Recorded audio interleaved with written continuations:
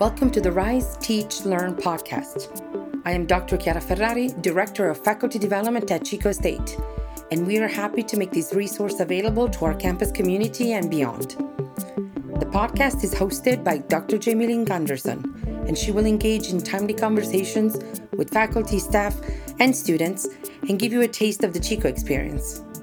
Subscribe to our podcast and explore the many resources available on our website. Thank you for listening. Hello, and welcome to Rise, Teach, Learn. I am your host, Jamie Gunderson. In this episode, we explore the impacts of language on our professional and learning environments. And I'd like to start by welcoming this episode's guests, Dr. Catherine Lemmy and Dr. Breton Varga. Catherine and Breton, I'm going to just give you a little bit of a moment to introduce yourself to our audience so they can get to know your voice. So Catherine, we'll start with you. Thank you. Thanks so much for having us, Jamie. My name is Catherine Lemmy. I am an assistant professor of education at Chico State.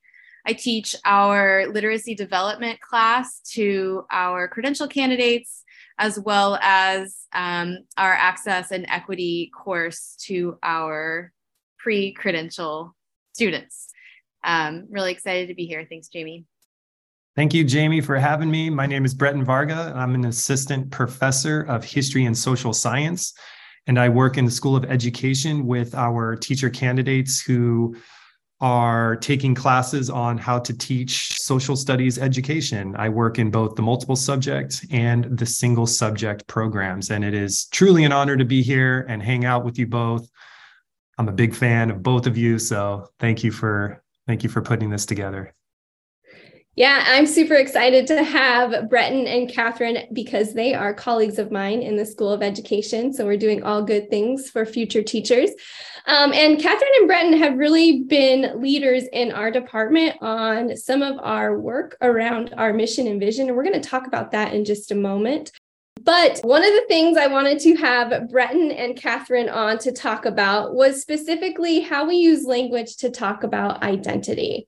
And so, Catherine, I was wondering if you could talk us through positionality statement. Sure, thanks. So positionality statements are something that scholars and researchers sometimes write in their papers when they're doing work that discusses identity, or really any work that involves people, right? So social science research. And the reason is because, we want to tell people who we are in relationship to that work. There's a lot of different reasons for that. So one of the reasons we give a positionality statement is to acknowledge our own knowledge gaps, right? And so I'll just give you an example of a really brief positionality statement for myself, so that you know what I'm talking about when I say positionality statement. So I'll tell you a little bit about my identity and who I am. So I am a cisgender, white, middle-class woman. I am from Memphis, Tennessee, and I'm from a family where both of my parents went to college. And so these aspects of my identity really matter when I'm teaching and writing and talking with my students about identity, about race, and how that matters in education, about socioeconomic status and how that influences people's educational experiences. So it's important for us to state who we are so that, we can be clear that we have knowledge based on our own experiences, but there are a lot of experiences that we talk about that we have not had. So I'll let you and Breton also kind of give your positionality statements as well. Thank you, Catherine. So again, I'm Breton Varga, and I identify as a cisgender, heterosexual, white male. And just to build a little bit on why we want and why we are advocates in the School of Education for working with identity, is when we think about fostering critical consciousness and thinking critically about the world, really the work begins with us as thinkers and as members of society looking inward and looking at our own identities, thinking about how we want to be seen in the world, thinking about how we are seen in the world. And once that work begins, then we can start to look at how other people are seen and want to be seen in the world, which ultimately gives us a foundation for which we can build and start working towards critical consciousness. So I want to embed this in my teaching, but I have to tell you, I'm a little nervous as to what to include in my own positionality statement. So can you help me figure out, do I just decide to include components of who I am that I think fit in that context, or how do I go about selecting which variables of my identity do I display in my positionality statement? Thank you, Jamie, for that question. And I think something to consider is that there is no pre-described way of approaching this. There is no list, there's no checklist that needs to be ticked off in terms of what you are sharing in terms of your own identity. We talk a lot in our classes about our teachers maintaining this sense of agency and our students maintaining a sense of agency. Identity work and agency is of the utmost importance that we keep those two ideas in very close conversation, meaning that my identities are something that I have the power to share or not to share, and that can always be in flux. It can always be changing. So when you think about a positionality statement, I would encourage someone to think about what are some identity markers that you feel comfortable with sharing, and start from there. Start from your comfort level of what you would like people to know about you. And then you can get a better sense of how to move forward if you feel like developing that, or if not. So it's really all about the person and how they share their own identity. I really like that. So it makes me feel very comfortable with sharing my positionality statement, which is, I am a white, first-gen woman from Las Vegas, Nevada. So I want to throw it back to Catherine. So we talked about what a positionality statement is. We talked about how important it is to identity, but can we talk about the why behind it? Like, why is this so impactful in our teaching? It's a great question. I think, first of all, I just want to say, I really don't consider myself an expert in this at all. I'm a learner, and I consider myself a learner in the early stages. And I'm just trying to learn about these issues because I don't want to harm, anyone through the work that I do. So I'm trying to be an anti-racist educator who's aware of these things. So I don't feel like I have, the best answer to any of this, but I'll tell you my perspective. Bretton can add to it. And, our students have so much knowledge about this as well. So I encourage anyone who's listening to kind of tap into your students' knowledge of these issues. So why do we do this? Researchers often write positionality statements to acknowledge the limitations of their research and to provide transparency on their relationship to the people that they're researching. So as teachers, we kind of do this for similar reasons, right? We want to acknowledge the limitations of our knowledge and our perspectives that we're sharing with our students. We also want to provide transparency about our relationship to the content that we're teaching. So for example, as a woman who, identifies as white, I have experienced privilege based on how people view my race. And I have also experienced some level of oppression based on my gender. So I have these two different experiences, and just acknowledging those aspects of my identity is important for students to know, because it's important for them to understand both the limitations of my perspectives and also maybe some affordances of my perspectives that I can offer based on my identity. So a couple of things I would like to add to the conversation. And I think Kimberly Crenshaw's concept of intersectionality is also really important to this conversation. And what Dr. Crenshaw gets at with this concept is that people's identities are often overlapping and they're intersecting. And within those intersections, injustice and oppression and racism is often compounded. It's not so much about stacking up identity markers that have been racialized as much as it is a way for us to think about the complexity of how racism and injustice is felt and registered and articulated and responded to by different people through their identities.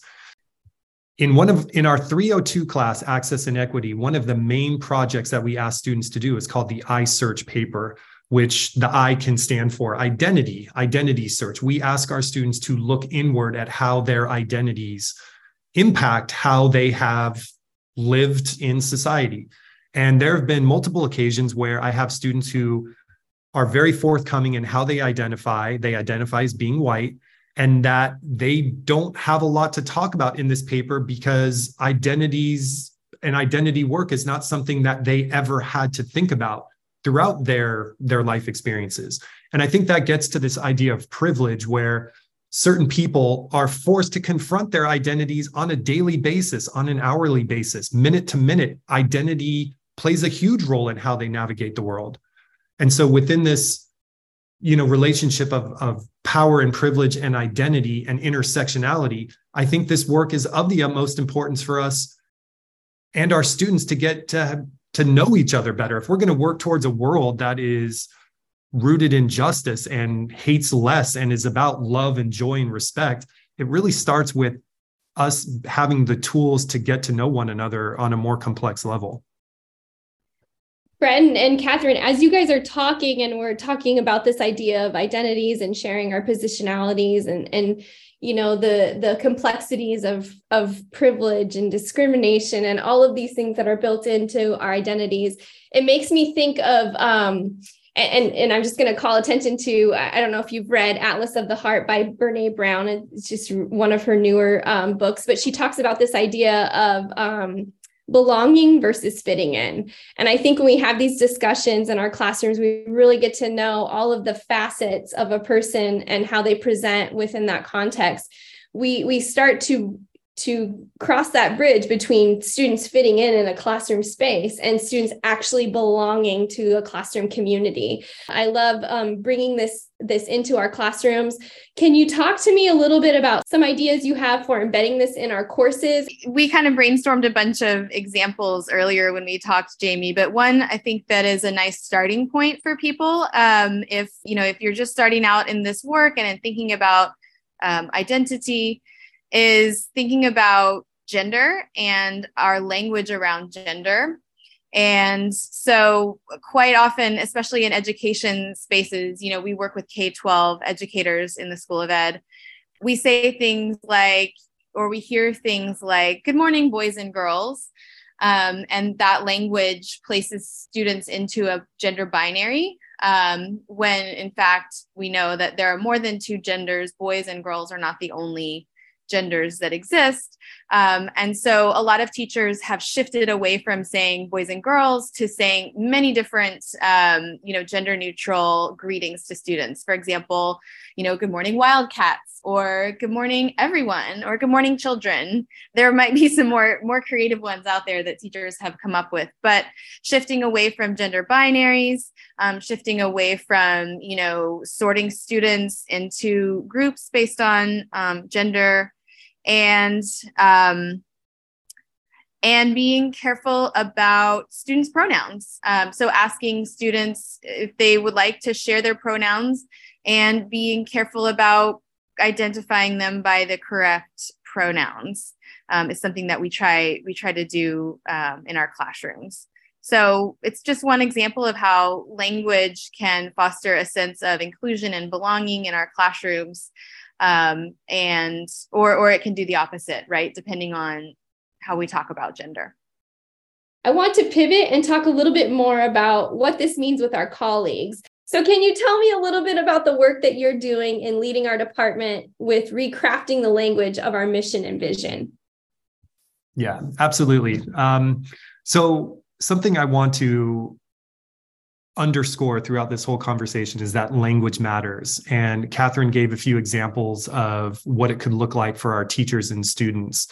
And something that's an important part of this conversation is the historical context of how certain terms have been used or deployed over the course, and the meanings there within have been used over time. I think even the term mission and vision statement is something that we are working to undo because of the way that Chico State is located in the state of California and the very insidious and problematic history the state of California has with the mission system that was established that did terrible things to indigenous communities. I think that it's important for us, when we think about language, how have terms, getting at that historicalness within the terms. I was just in a meeting with you both, actually, a couple hours ago, an hour ago. Yep. And something that was brought up by one of our colleagues was there was this question going around about, is there a master list? Is there a master schedule? And as somebody who tries to think in a critical, conscious way about language, my ideas go to the problematic nature of that word master, considering the context of the history of the US society built on slavery and built on dispossession of indigenous communities and land theft. So I think it's imploring your colleagues to just be mindful of what they say, be open to learning to grow. Nobody is perfect. We're all humans. We are infallible. We're imperfect. We're always works in progresses. And I think, fostering this sense of community to where we can approach our colleagues when something is said that is maybe problematic, how can we turn that into a learning opportunity so that there's growth that happens? Because ultimately, this work is not about pointing the finger at people saying, you, Jamie, or you, Catherine, said this is wrong, as much as it is, hey, there are more responsible, more considerate ways to say what it is you're trying to say. Here's a couple of examples moving forward. Bretton, I really love that you brought up this idea of being mindful.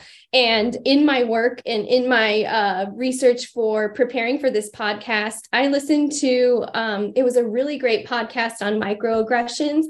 But what I learned is it's not just about what you say. It's not just about language. There's also a component of action that's a piece of this work. And so I wanted to, after I listened to that podcast, I reflected on my actions in our startup meeting at the beginning of the year. We had set aside time as a department to do some of this mission and vision work, or I'm sorry, would it be best to call it vision work? Vision and purpose is, I believe, the two things that we are using. Purpose and vision, or vision. Okay. Awesome. So when we set aside time in our meeting to do the vision and purpose work, I unfortunately had another situation with a student. I had to step away from that, where we were all engaging in discussion around what we wanted our vision and purpose to be. And after listening to that podcast, I kind of thought a little bit about how me stepping away in that moment, even though my intent was to help a student, that might have been a micro invalidation to my department on how important this purpose and vision work is. And so when you talk about mindfulness, I think it's on, us as colleagues to be thinking about not only how do our words impact our departments, but how do our actions impact that? And, what do we do when there are mistakes that are made? So being that was my reflection and that my big aha moment, I wanted to talk about, okay, now we've identified a mistake was made. Where do we go from here? And how do we work to evolve in that moment? Thank you for that, Jamie. And, I can't help but think about this wonderful book by Maria Puig de la Bellacasa called Matters of Care, Speculative Ethics in More Than Human Worlds. And what is talked about in that book is, like you mentioned, it's having this thoughtfulness, it's having this mindfulness that our actions matter, our words matter. Even the fact that you brought up that instance and that you are thinking about it, I think speaks volumes to how you approach ethics in this work and how you approach ethics within the community building that was going on during that time together. When I think about microaggressions, I also think too about the action component that we want our teachers to take when they are hearing microaggressions that are happening in classrooms or that are happening in the workplaces. And I think, Ibram X. Kendi would certainly say one of the most powerful ways to interrupt racism and interrupt injustice is by calling it out in a way that is productive. It's naming it. It's being forthcoming with, hey, something didn't feel right about what you said. Here's a different way that we can go about talking about something. And so for the teachers out there listening, I think when you do come across microaggressions, it's to step in a way that says, hey, something didn't feel right about what I just heard? And how can we say that differently, or how can we help our colleagues and peers become attuned to how different people are understanding what is being said, ultimately working towards that thoughtfulness and mindfulness that you were just mentioning? Catherine, I want to throw it to you because you and I had great conversations about what do we do when we're the teacher and we've committed this microaggression, and how do we evolve in that moment? So do you have some great nuggets to share? Yes, I have so many examples of times when I have done, said things and then realized that they were microaggressions. And so this is one reason why I'm constantly trying to learn more about microaggressions to make sure not to continue. And so, one of the things my students taught me many years ago is this idea of calling someone in. And so often my students have called me in to this conversation about language and identity, and kind of given me new perspectives on language and I thank them, right? So I think we can call things out. We can call people into a conversation.